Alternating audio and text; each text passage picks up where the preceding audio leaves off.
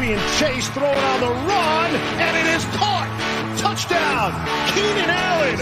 What a grab. That's what I'm talking about. Hey, that's what I'm talking about. That's the warrior spirit right there, boy. Huge sack by Joey Bosa. 90-yard touchdown. 90-yard touchdown. It's going to be picked off at the 8-yard line by Derwin James. Herbert sets his feet, takes a shot downfield, has Knighton. Caught! Touchdown, Chargers! That's the greatest throw I've ever seen. What is going on, everybody? Welcome back to the Thunder Down Under Chargers podcast. Andy Prophet, your host here. He's not Jack, but he'll do. Alistair Lloyd, what's going on, brother? Oh, man, it's just me and my best friend, number one best friend in the world, favourite podcast buddy. It's good to be with you, mate. No, just kidding. We miss you, Jack. We don't know how long it will be, the two of us, but while it is, we're going to try and enjoy every moment, even though we've just sat through one of the more gruelling losses you could ever imagine. Yep, pretty grim. No injuries this week, though.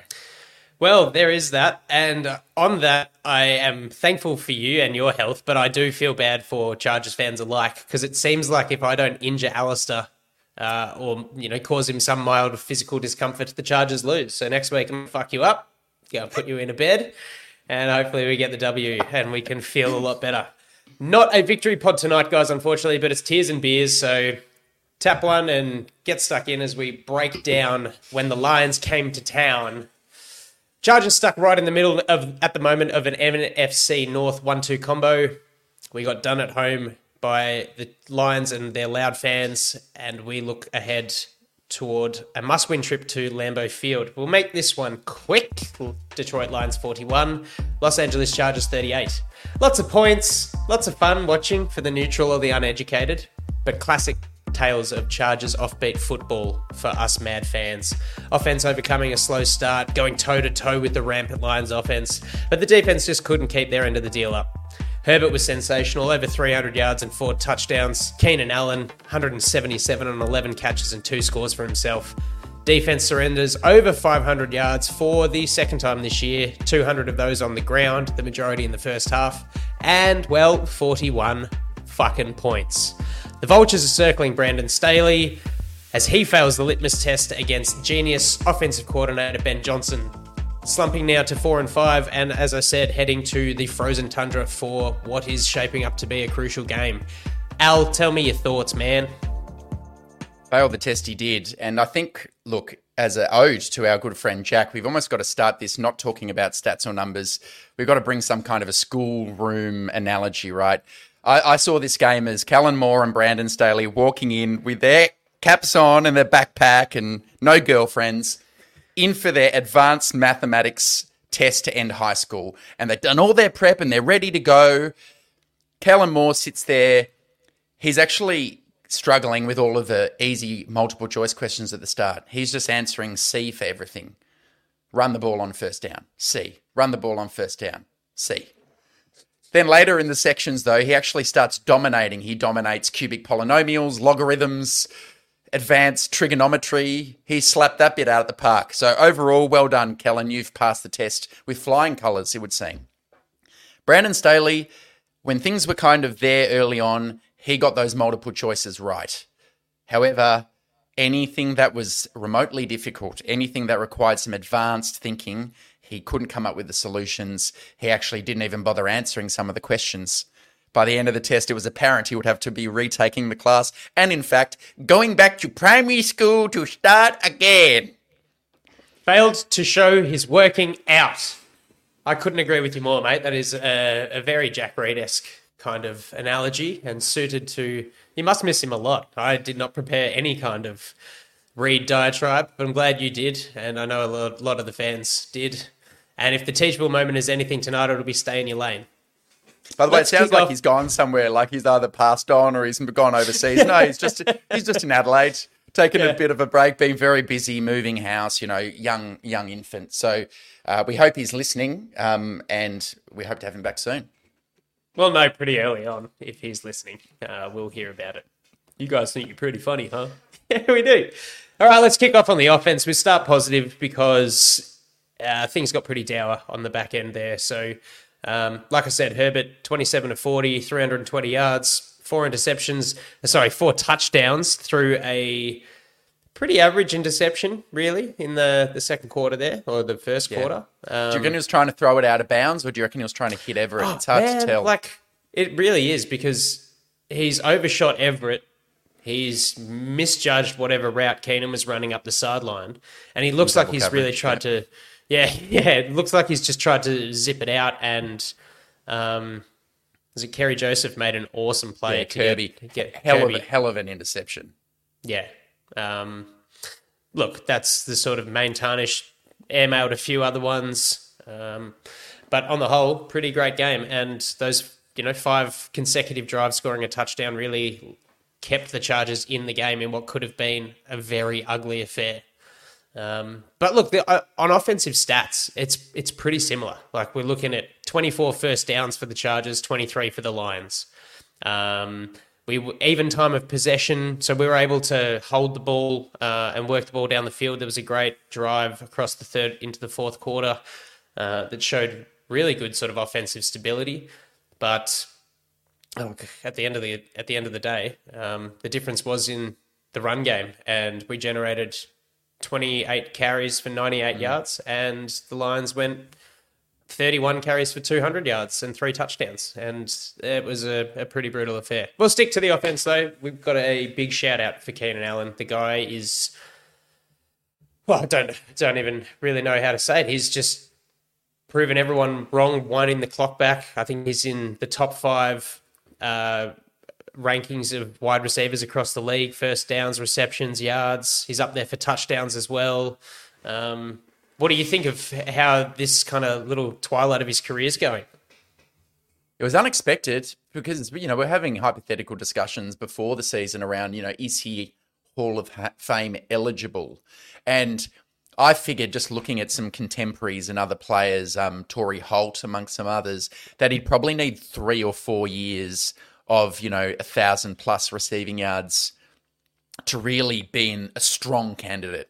He still would be in the ballpark, but it gets harder because he's playing in an era where there's a lot more passing yardage, and he's going to have to beat the likes of Stephon Diggs and Tyreek Hill. His body's held up so far, and he's on his way to an all-pro caliber season. You'd think at this stage he's making the Pro Bowl. He puts together another 2 years of this, and he's got a great claim to it. And I'm so happy to see it. He's amongst, my favourite players I've watched in the NFL. He's done it the right way. He's a team guy. He doesn't complain. His route running is just poetry in motion. The way he sets guys up and changes his speed and knows where he is on the field, and he's such a friendly target because of the way he can catch the ball in different ways. He's just a stud. And I know, listeners, how much we all respect this guy. Outstanding game, 175 yards, 2 touchdowns. Yeah. I thought one thing to kind of, a few things of the offense that was really promising to see. Creative play calling from Kellen Moore. A couple of those 4th down plays in particular, the one that sprung Quentin Johnston open for his first NFL touchdown. Yep. And then even the play to Keenan Allen for the 30-yard touchdown. Excellent play design, really clever, perfectly set up. And the offensive line did the kind of primary thing they had to do. They didn't do the secondary thing, I agree, Andy. They couldn't get space in the running game. We tried to run a lot of zone concepts in the running game. We didn't give we didn't give Kelly more carries. We kept feeding Eckler. Didn't really work. But the primary job, I think, was to stop the likes of Aiden Hutchinson and the pass rush. Yeah. And Herbert was pressured on 29.3% of dropbacks, amongst his least of the year, and way better than what we've seen from the last few games. And when that happens, what did we see from Justin Herbert?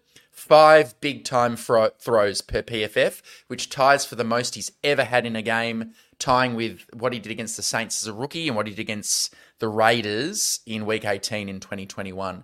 So we had the king mode of Herbert back, and if he's going to play like that, Chargers will be in every single game that they're in. Yeah, I mean, heck, they put up 38 points, and you've heard it so much across the media since Sunday night, when a team scores touchdowns on their last 5 drives, puts up 38 points and still loses, it's just crazy. And it is one of the big questions banging on the door. What the fuck is going on here?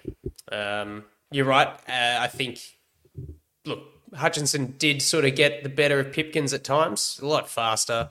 Pipkins gave up, I think, 3 hits and 3 hurries. But, kept pretty clean. 0 sacks on 40 dropbacks.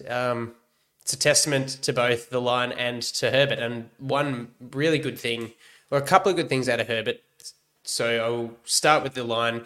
He looked like he was aware. His pocket awareness was back, and he was able to recognize the direction of the pressure, move in and out of the way, use his legs to scramble for a first down, some good pickups there. And you heard Romo on the broadcast saying this is stuff that he needs to work out and do more often. And I think the coaches have spoken to him about that. So it's just another element of his game that he's sort of putting everything together. Going back to Keenan, when he got hit and took some snaps off, it was really good to see Herbert evolving where he's looking. I guess he's sort of forced to throw the ball to the likes of QJ and Jalen Guyton, but both of them got in for scores. As you said, QJ's first ever touchdown and Jalen Guyton's first in 2 years. Dude looks jacked. Jalen Guyton looks big. I'm hoping that hasn't taken off too much of his over-the-top speed, because with only providing Darius Davis, I think, with 25% of snaps and using him predominantly behind the line of scrimmage in motion plays, it's hard to know what we really want to do. There was a lot of chat in the offseason from offense and defensive players saying, man, they're gonna throw some big balls and there's gonna be some numbers put up. Well, there were some great throws, don't get me wrong, but Herbert's average depth of target was under 7, and it's just more kind of trying to just work the ball down the field rather than that explosive kind of hurry up, let's get a score and get the ball back. The fact of the matter is the defense wasn't forcing any stops, so it made time pretty hard. No, but it is that tension though between knowing that you haven't been protecting the passer well the last few weeks, wanting to get it out of Herbert's hands in case Hutchinson or those types of players, Lee McNeil, get to him, but also taking some shots and taking some opportunities. Yeah. You've got to find that right balance. Ultimately, the offense scores 38 points without Josh Palmer or Mike Williams or Corey Linsley. You should win games where you score 38 points 99 times out of 100. Unfortunately, this was that one time. Now, lest we kind of come across as saying the offense was perfect, which it definitely was later in the game, scoring touchdowns on its final 5 drives. I think we have to call out that there was a real problem early in this game, whether it is explicable by the 6-day break coming across the country from New York with the Lions well rested, maybe, but they scored 3 points on their first 4 drives. And I think one of the real candidates for why that happened was because of Kellen Moore's somewhat stubborn approach to play calling on 1st and 10. In the first half of 6 drives that the Chargers had, 5 of those they called a running play on 1st down. And those plays went for 1 yard, 3 yards, 2 yards, 2 yards, 9 yards in the 2-minute drill. You can't start drives 2nd and 8, 2nd and 9, 2nd and 8. It just kills you, man. And unfortunately, when the defense did get a really nice stop early in that, it might have been the second quarter where they got the goal line sand. We were so excited at that. I'm sure you were too, listeners. It suddenly felt like, oh my God, the defense got to stop. Ensuing drive, the offense goes 3 and out and punts. Then the Lions score. And then on the next drive, Herbert throws an interception. You're putting your defense in a really bad spot early in that game, and time of possession killed the team in the first half. And I think we just could not kind of bridge that gap over the course of the 60 minutes. Yeah, you're right. That was that. I thought my big takeaway after the game from looking above was that it was the slow start on offense that really hindered us. And then you go, but we also scored 38 points and gave up 41. and the offense had just about as good a game as they could have. It was incredibly exciting to see. Wasn't great that we were always chasing tail and trying to snatch back a lead that we sort of gave Detroit more often than not. But look, as I was saying earlier about the stats, the Chargers went 7 of 14 on third downs and gave up 4 of 13 for the Lions. 4 of 13 third down conversions. At one point, they were 0 from 8.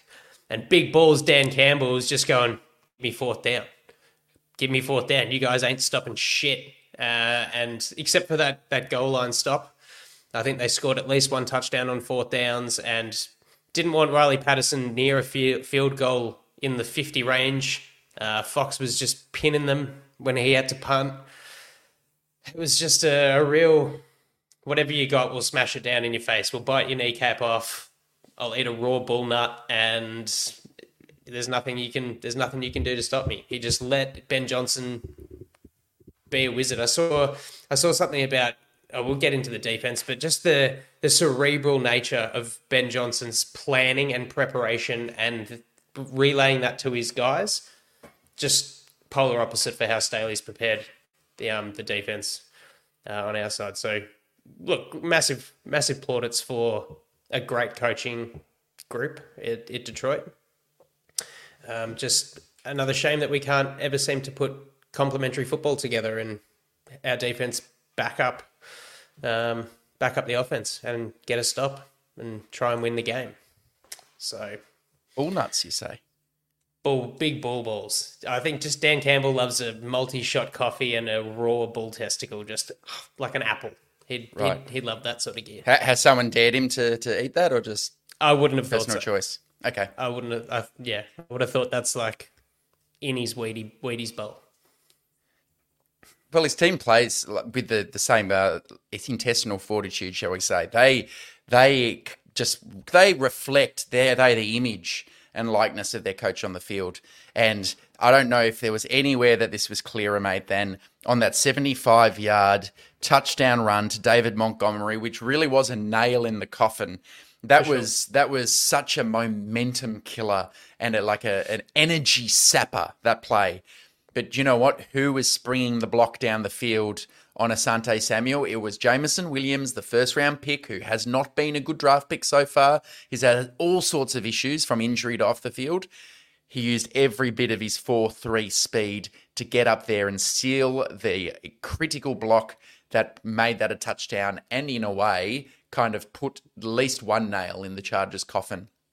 They all play with that kind of dog mentality. And what about the offensive line? I ain't seen anything like it of recent times. Sure as shit haven't seen our team play like that. That was from the first play as dominant as you get.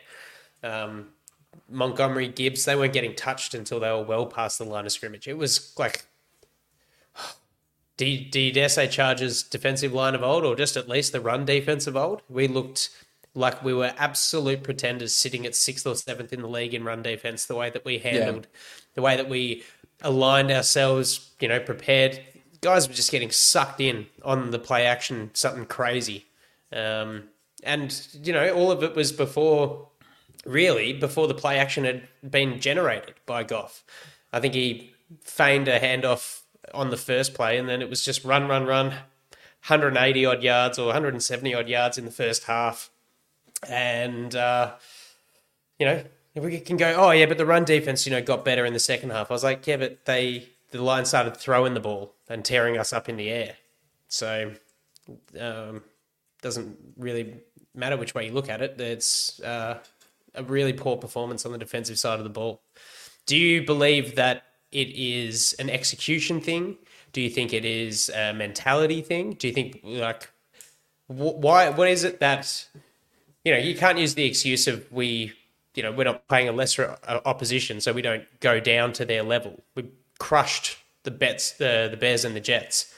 We come up against a good opposition. What do you think it was? Are our guys not capable, or is it something that they're missing in their preparation? I think it calls into question kind of a couple of things. They're calling into question the specific defensive scheme, which is the scheme that believes in light boxes and lighter personnel and flying around and stopping the pass.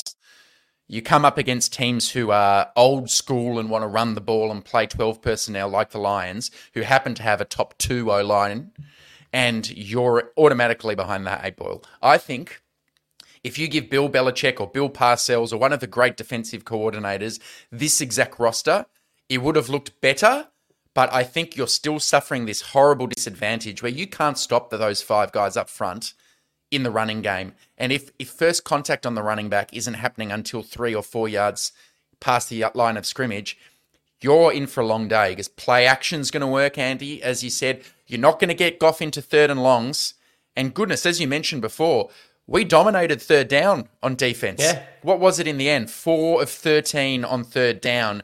Completely incongruous with allowing 41 points. When you go 4 of 13 on 3rd down, you should win the game. It just shows that the explosives killed us again and the running game killed us. So it calls into question the Fangio tree against these types of teams.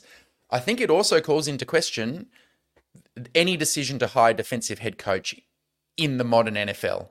And you never want to make a complete blanket rule, but there has to be something to the fact that as an offensive architect, you can come up with, there's almost like an infinite number of plays and play designs, right?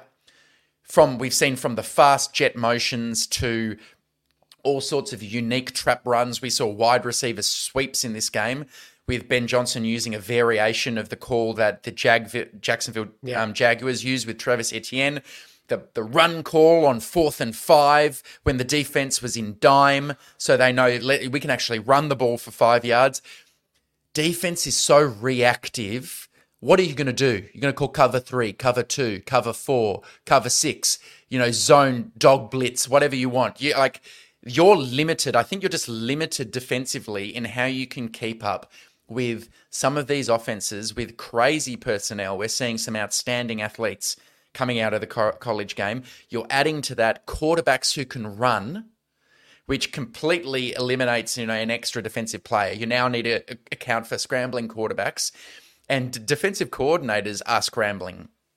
Now, look, I know this year offensive points are down a little bit, and defense has kind of bridged that gap a little across the league. Well, it's not happening with Brandon Staley. I know who you play matters, and the Chargers have had to come across the Chiefs, the Lions, the Dolphins. It's easier if you're an NFC South team or an NFC North team. Maybe you're not coming up against some of those offenses. But unfortunately, every time we're giving up either 500 yards or 450 yards. We can't stop slot receivers for shit. Jefferson's going off the leash. Amon-Ra St. Brown had 156 yards in this game. So, at that level, you've got Ben Johnson. He's completely obliterated Staley. He had every possible cleverly concocted play ready to go, ready to use, and it worked almost 100% of the time.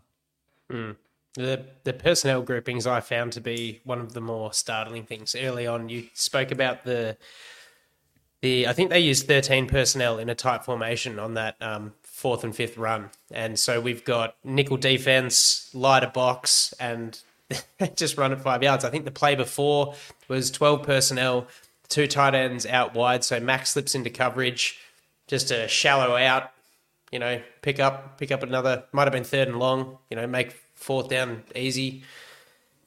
It's, we just got so outplanned and outmanned at the end of the day that the line couldn't get any push on theirs, generated minimal pass rush. And it's a shame because when we did flush Goff out of the pocket, he was starting to look crap. But the reality is I think he had close to 2.77 seconds to throw. That's the time he took to throw, and at times he would have had way longer because that was the cleanest pocket I've seen since Jack, anytime you ask him to buy a beer. Linebackers got I didn't bring my money, man. They got no money, buddy. Linebackers got torched, and you see how it got to apply for a mortgage. Kendricks and Kenny Murray, their PFF grades were some howlers, and it was just any odd receiver was just lining up and having their way. Kenny Murray just got really sucked into a lot of the play action stuff, and it really just destroyed all the zones that we were running. I thought, and Andy, we talked about this before the game. Why not? I mean, Kendricks and Murray were just so outclassed in pass coverage. You don't want to get Dayon Henley in for a single snap for the entire game. Whoever's making that call, I'm just going to assume it's Staley. It's got to be Staley. You've got to change something up. I mean, the game plan I thought should have featured Henley in pass coverage. Like, why not do that when he's shown like he's got the ability to see the field? So it's all unraveling a bit. You were going to say something about Jahmyr Gibbs. It seemed like you're about to talk about him. No, I thought you were going to say something else, but I want to talk about Jahmyr Gibbs then. Yeah. That guy, who cares where it was taken in the draft?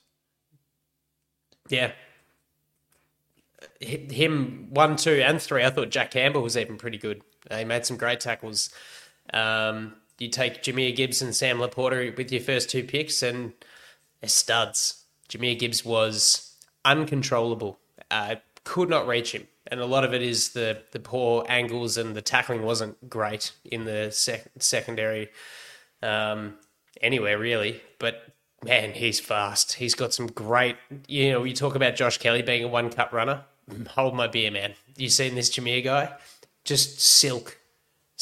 I'd love for a running back like that to ever grace for the Chargers, Oh, Tony Romo and Jim Nantz were falling over themselves in their praise for him. I think at one point they said he's got a chance to be in that, like, the special category of running back, like that Hall of Fame category. They didn't quite go that far, but they were saying, you watch this guy, this is not normal to see someone who moves with this kind of speed and vision.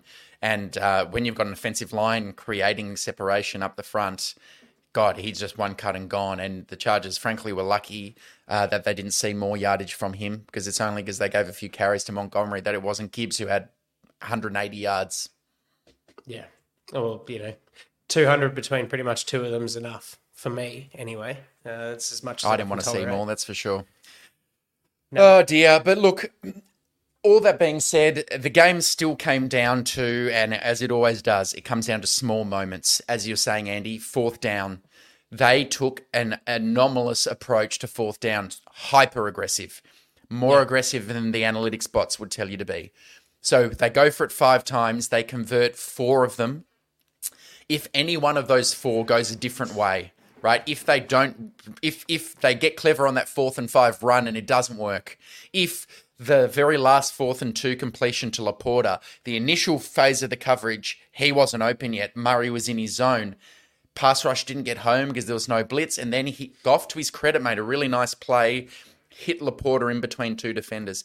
If either of those don't go their way, Chargers probably walk out of this game with a 41-38 victory. Herbert gets the ball back, a minute 30 left.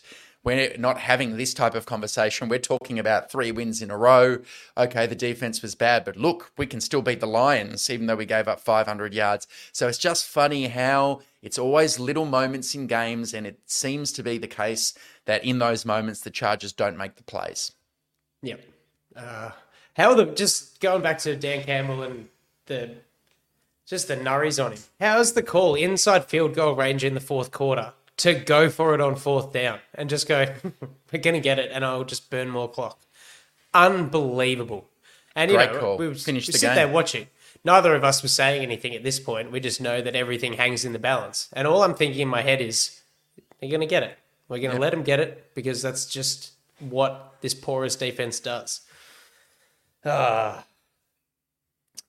damn. We talk about coaches being prepared. What kind of direction do you think Staley gives his players? And how focused do you think he puts his energy on the defense ahead of all 3 phases as a collective? Do you feel like with so much inconsistent, like non-complementary football, let's say, Do you think that there's a bit of a divide with how the three phases or units are kind of, brought together and coached? I would guess, and I can only guess because he doesn't really speak about it and they don't show it all in. I would guess he spends the majority of his time in the defensive room, probably a fair bit in the quarterback room too with Herbert. I couldn't see him spending much time with special teams or the offense that much, allowing Kellen to do that. The extraordinary part is, he's collected a group full of teachers, people who come from education or have teachers as parents, and it would appear that he would be a good teacher. He's very clear at explaining his answers to things and what he wants in some of his long press conferences.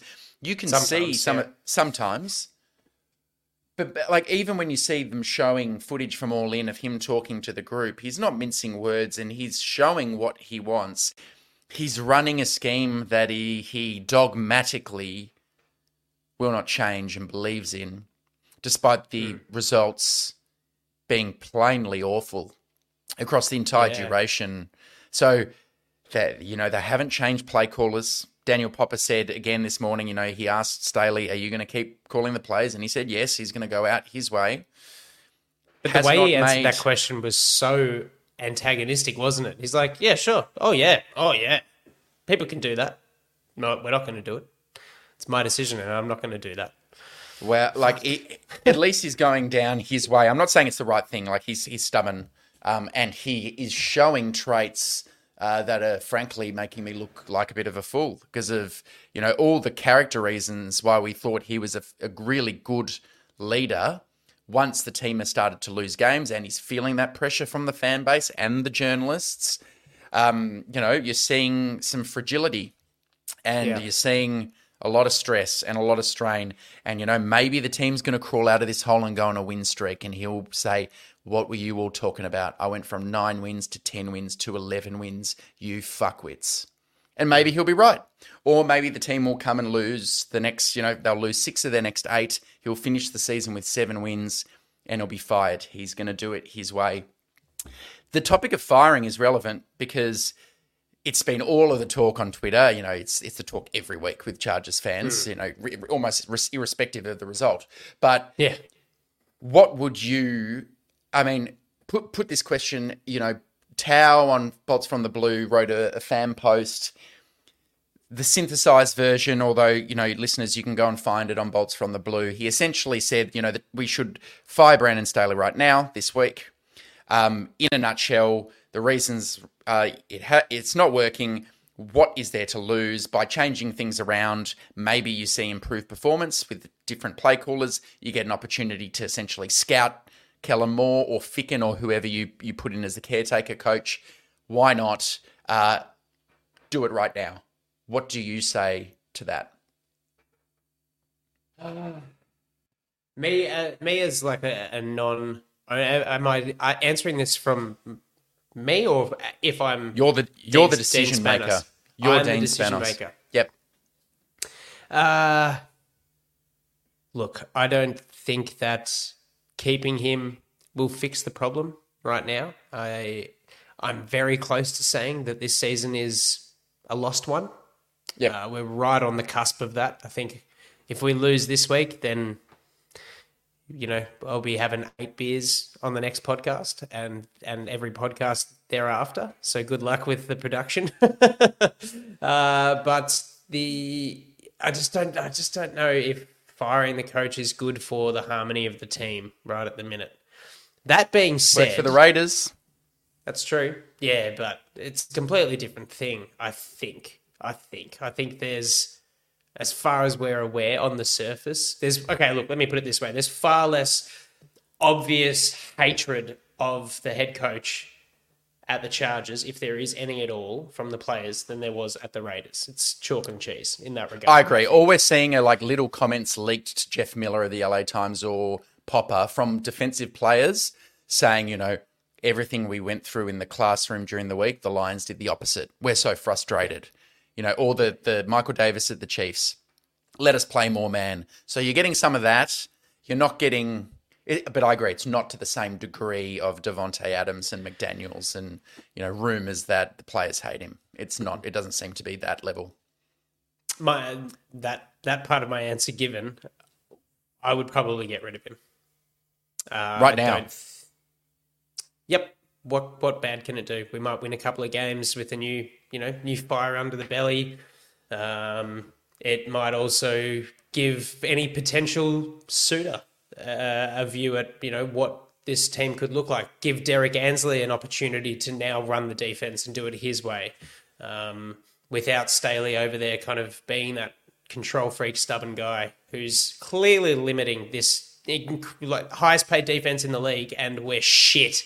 It just so many things about this team just don't add up, and there's just got to be those consistent points that affect the offense's struggles and the team as a whole just not playing consistent complementary football. We're a broken record on that argument, but the reality is he's either not capable of, you say he doesn't mince his words, that may be it, but actually getting his guys to achieve what he wants in his defensive scheme.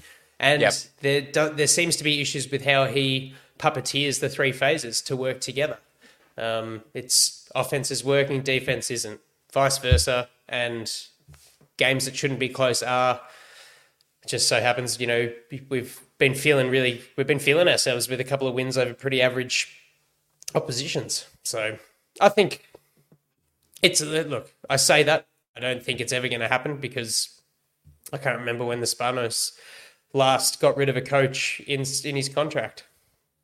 No, he allowed McCoy and his father famously got rid of Marty, but the other McCoy and Lynn got the full 4 years. My only critique, if you're going to fire him now, is I hope if the Chargers got one of those stops and won the game 41-38, you'd still be coming in with the same energy saying fire the coach. And if the answer is you wouldn't have fired Staley if they won 41-38, I think you face an uphill battle trying to say you should fire him coming off, 2 wins of their last 3. I don't, maybe not an uphill battle, but I feel like the way you look at this is, are you evaluating him as a head coach or as a defensive play caller? If it's head coach, you've got a team who's won their last 2 and just lost on the buzzer, essentially, to the Lions, coming off a short break. Maybe from that holistic vantage point, they're 4-5. Would you fire? It's up to you, listener, to decide. As a defensive play caller, same kind of deal. I think you've got a way stronger case to fire him. They've given up 500 yards for a second time in the season. It was the worst game in Staley's career based on EPA per play. Daniel Popper reported on that. Some of the micro factors in this game that we've already touched on, the lack of complementary play from the offense, the fact that they were so good on third down, the fact that the Lions were hyper aggressive on fourth down and they had a few not go their way. I think they're relevant things to think about if you're going to fire him.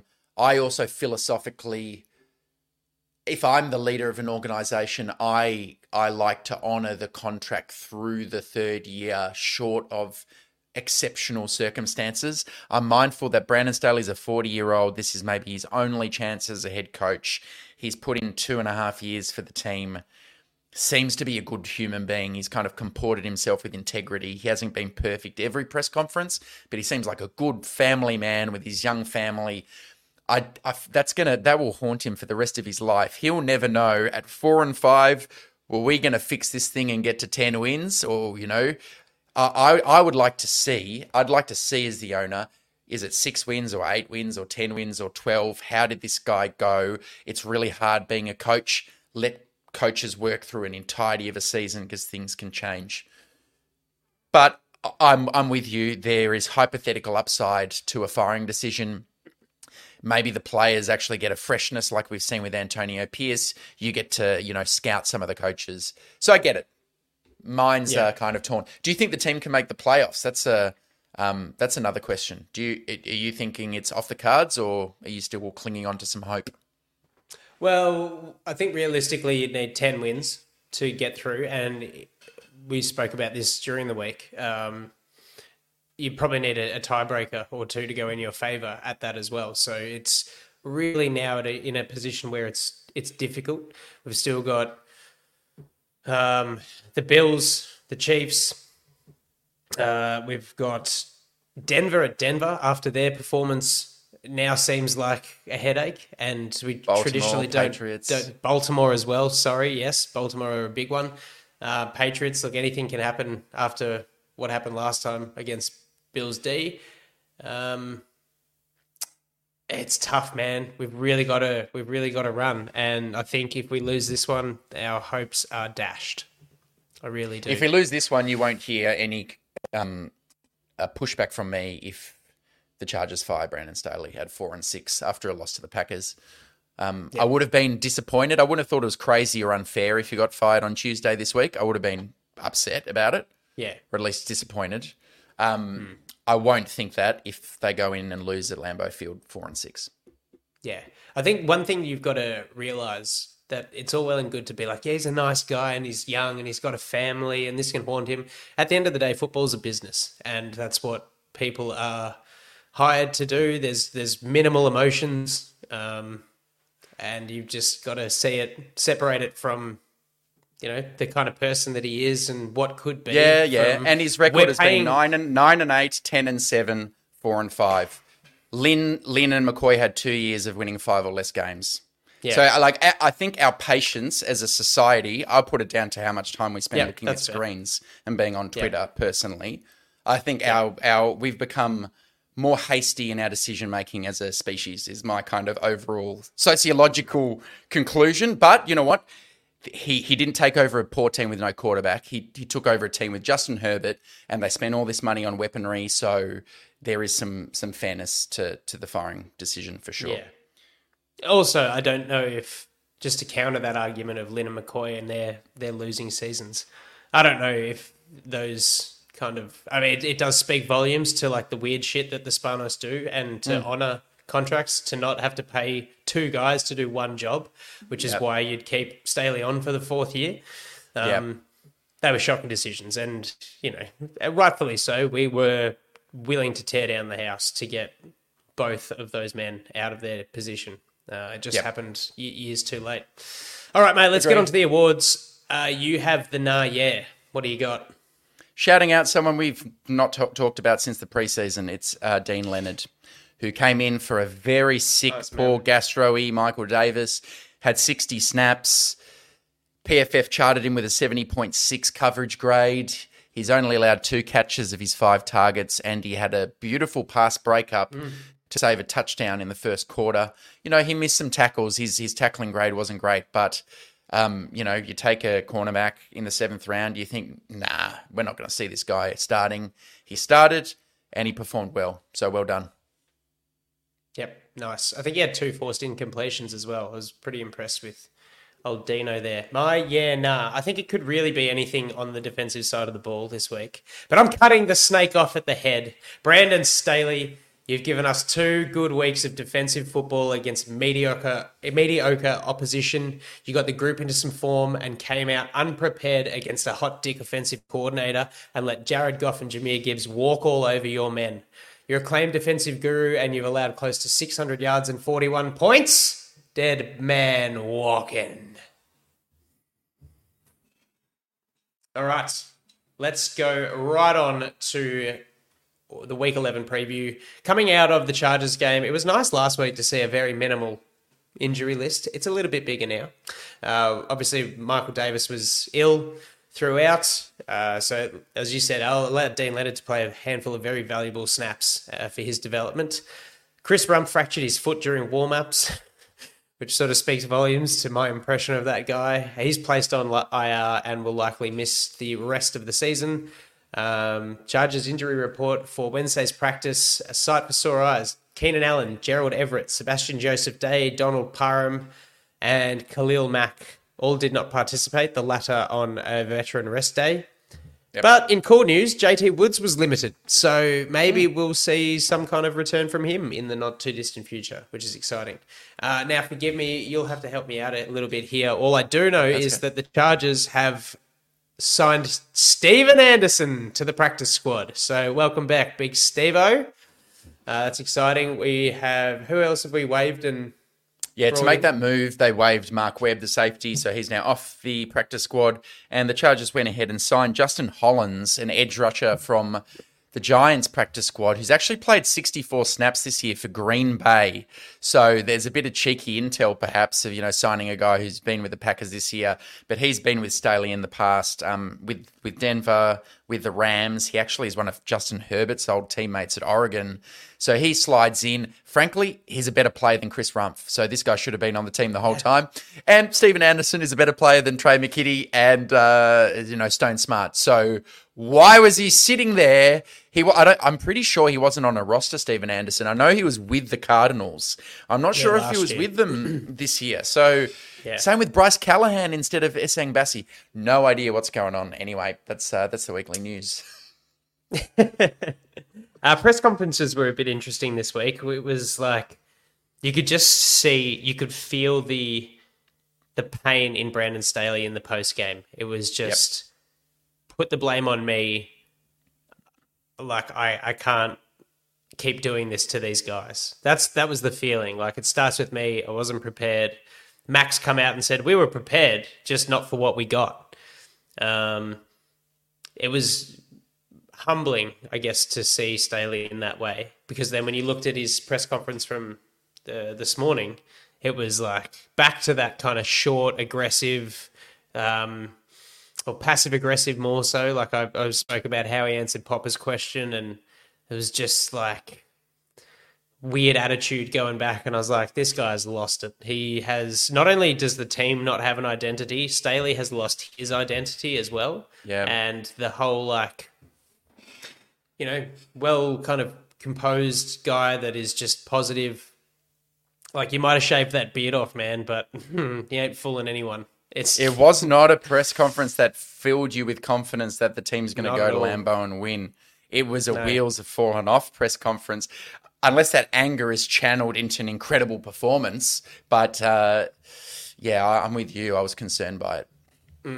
So we've seen a real Jekyll and Hyde from Staley this week, and it'd be really interesting to see what kind of Staley and defense we put out against the Packers. What happened in the Packers-Steelers game, mate? Run us through it. It was like, objectively, it kind of looks like it was a snooze fest, because it was 23 Steelers, Packers 19 in Pittsburgh, and the team, both teams combined to score only 12 total points in the second half, which is not many. But there were still some interesting aspects of this game, I thought.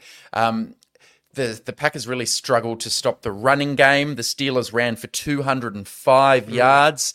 Jaylen Warren had 101 yards and a rushing touchdown. On the other side of the ball, I mean, far out. Jordan Love was just he was going full gunslinger. He finishes 21 for 40, 289 yards, 2 touchdowns, 2 interceptions. Made some crazy big-time throws. Both INTs came late in the game, so the score was Steelers 23, Green Bay 19, with maybe 5 minutes left, and Jordan Love throws an red zone interception on a really nice bit of heady veteran play by Patrick Peterson, stopping an out and up kind of route where he was covering. It was Christian Watson, and Love slightly underthrows it. Peterson taps it back in bounds to the safety. And then, with maybe 50 seconds left on the game's final drive, Jordan Love finds a way to throw a 50-yard completion, and then marches the ball right up into the kind of red area. Final play of the game, a touchdown's going to win it, and he throws it just short of the sticks. He fires it in to like a play-action scissors concept, picked off. This time, it was, I think it was... Oh, it's escaped me. Yeah, it's escaped me as well, but it was, it was Kazee. So he's picked the ball off, and Steelers win by 4 points at home. Tough contest. Just two teams who weren't super efficient on offense. Pickett really struggled, passed for barely any yards himself, maybe 120 odd. And Packers dropped to 3-6 after a loss away from home, and now come back home to face us. Not a whole lot of positives for Green Bay to roll on with. But I think there's always an element of strength for the Packers when you're playing them at Lambeau. Outdoors, it's a bit cooler up there. Thankfully, we're not playing them too late in the year. But it's different. We play a lot of games inside, and it's a different thing for Herbert in his young career. On the offensive side of the ball, been a decent run so far by means of pass blocking for this unit, especially without Bakhtiari. The starting five on the line have given up just 9 sacks. And, yeah, they're allowing Jordan in the high twos, close to 3 seconds in the pocket. Dobbs, Reed, Musgrave, all very handy. Musgrave's really come into his own the last couple of games, 2 consecutive games with 50 yards receiving. Reed has some awesome speed. I think he was that blowout 50-yard completion. And Dobbs, I mean, you throw the ball near Christian Watson and he'll run away from it, but that's all right. They've got options. And even Dontavian Wicks as a rookie, a 5th rounder, I thought was pretty good. He's absolutely. He's fast, yeah, and he's another target. They're a young offense, but they've got some good players. They've really got it could go either way playing against them. They've really, Jordan Love's got that sort of gunslinger where he can make some awesome throws. He throws with anticipation, but he gets a little bit pressured. He throws a deep ball, and it's trouble. Decent names for the Packers as well on defense. Let's not forget about them. Preston Smith, Kenny Clark, Rashawn Gary. They've all had 5 sacks each on the season. Devondre Campbell's putting up awesome numbers in every facet of defense. And Kaysar Nixon, pretty handy return man. He's tallied over 600 yards so far. So there are plenty of strengths in the Packers and things to be wary of. Definitely don't go into this one thinking that we're just going to steamroll them. What do you see their weaknesses? Where are our opportunities, mate? I think one segues from what you've mentioned, that because they're an inexperienced and young offense especially, they're not quite tight. Love is the least accurate quarterback in the NFL based on completion percentage. Some of these receivers, when you've got Musgrave and Tucker Kraft, Wicks, Christian Watson, Jaden Reed, they're just so young. We're talking about players with high drop rates. Jordan Love doesn't quite put it on them. So they're not a super professional outfit. Green Bay Packers fans really have it in for the defensive coordinator, Joe Barry, who has ties to Staley, runs a Fangio defense. They're really squishy against the run. They allowed 205 yards to the Steelers, so there's a potential opportunity there. So I guess coaching in general is maybe a question mark. LaFleur had a fantastic start to his head coaching career while he was with Aaron Rodgers. Now he's finding out that without a franchise quarterback, it's a much different kettle of fish. He's not super aggressive on 4th down, though I thought he did scheme up a really nice game against the Steelers for Jordan Love. Like the Lions, their red zone offense is an issue. They're ranked 27th in the league. I think they've got a few weaknesses you can exploit, but the question is, can we exploit them with that great O-line that you mentioned at the start, Andy? So maybe moving into a few keys to victory or game planning aspects, anything that stood out to you? Well, it's a big one because I feel like the way this Packers team hasn't scored more than 21 points for 7 straight weeks now, and a lot of it is due to that inconsistent, inaccurate QB play. Their running game hasn't really fired. Aaron Jones has, been unavailable for a third of the games, and he was pretty average. But a lot of the Chargers, and especially the defensive units' hopes in this game will rely on us overcoming the strengths of their offensive line. Jordan Love's game has centered around decent completion percentage and efficiency in the short passing game. He averages 9.7 yards per attempt, and it's when the defenses force him to throw further down the field, 10 plus yards, his output deteriorates greatly. He's registered 6 touchdowns, 10 interceptions on his intermediate and deep throws. Tends to panic, launch, that gunslinger stuff, kind of like what you saw late in the game against the Steelers. So I feel like offense really needs to take off from where it finished in the Lions game. We really need to hit the front. No more of this slow starts, Kellen. It really needs to be put Jordan Love on the back foot and make them chase. Make him make mistakes. That is, as far as I'm concerned, the most crucial thing to us getting the win here. Agree. The Packers conceded a touchdown on the first drive of the game to the Steelers with a Najee Harris run. It's got to be the same blueprint. Start 7-0. On offense, Absolutely. They've got J.A. Alexander. It looks like he might miss again, which is going to really help. They've got 2 super inexperienced cornerbacks because they've also got Eric Stokes on IR. So they're running around with Carrington Valentine and Corey Ballantyne. Valentine and Ballantyne are the corners. Yeah. And I'm pretty sure their safety, Rudy Ford, might be missing too. So their secondary, it's depleted. So this is a chance for the run game to get going on offense. Screens should work against these Packers linebackers for the most part. But as we were saying, the defense, it's got to start up front with the running game because with Dillon and Jones, they will try it out. But can we get to Jordan Love, man? He's the least pressured quarterback in the NFL. The least. Yeah. And he's chucking it deep. He's got the highest average depth of target, and he's the least pressured quarterback. A stat that I couldn't believe, and goodness, I hope it continues. Do you know the Packers have averaged 3.22 points in the first half this year? Really? I did not know that. They've scored 13 total points in the first quarter and 16 total points in the second quarter. So their average at halftime is to have 3.22 on the scoreboard. Wow. Need to come out, establish the lead. It should happen. You're away from home, but balls are on the line this week. Staley's job is on the line.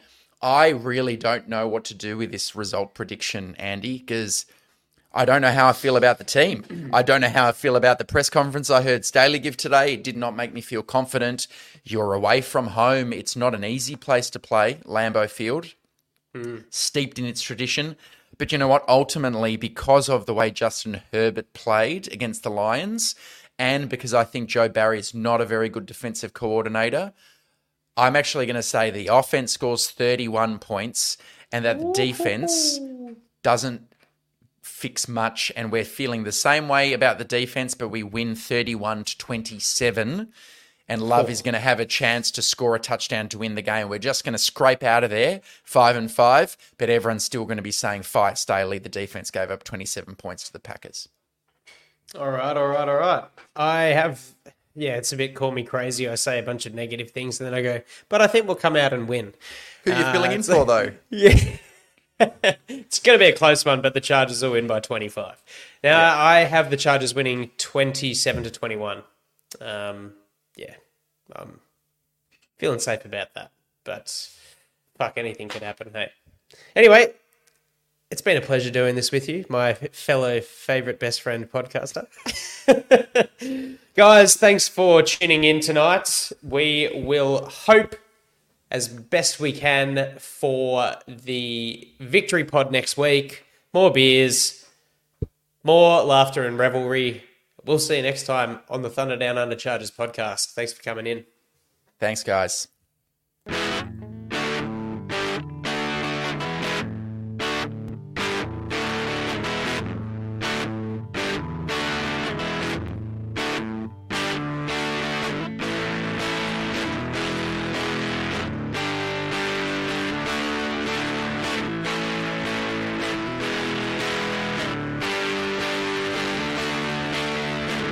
Backpedals looking, firing. He's got Floyd turning. Got it. Zigzag. 10, 5, high step. Touchdown!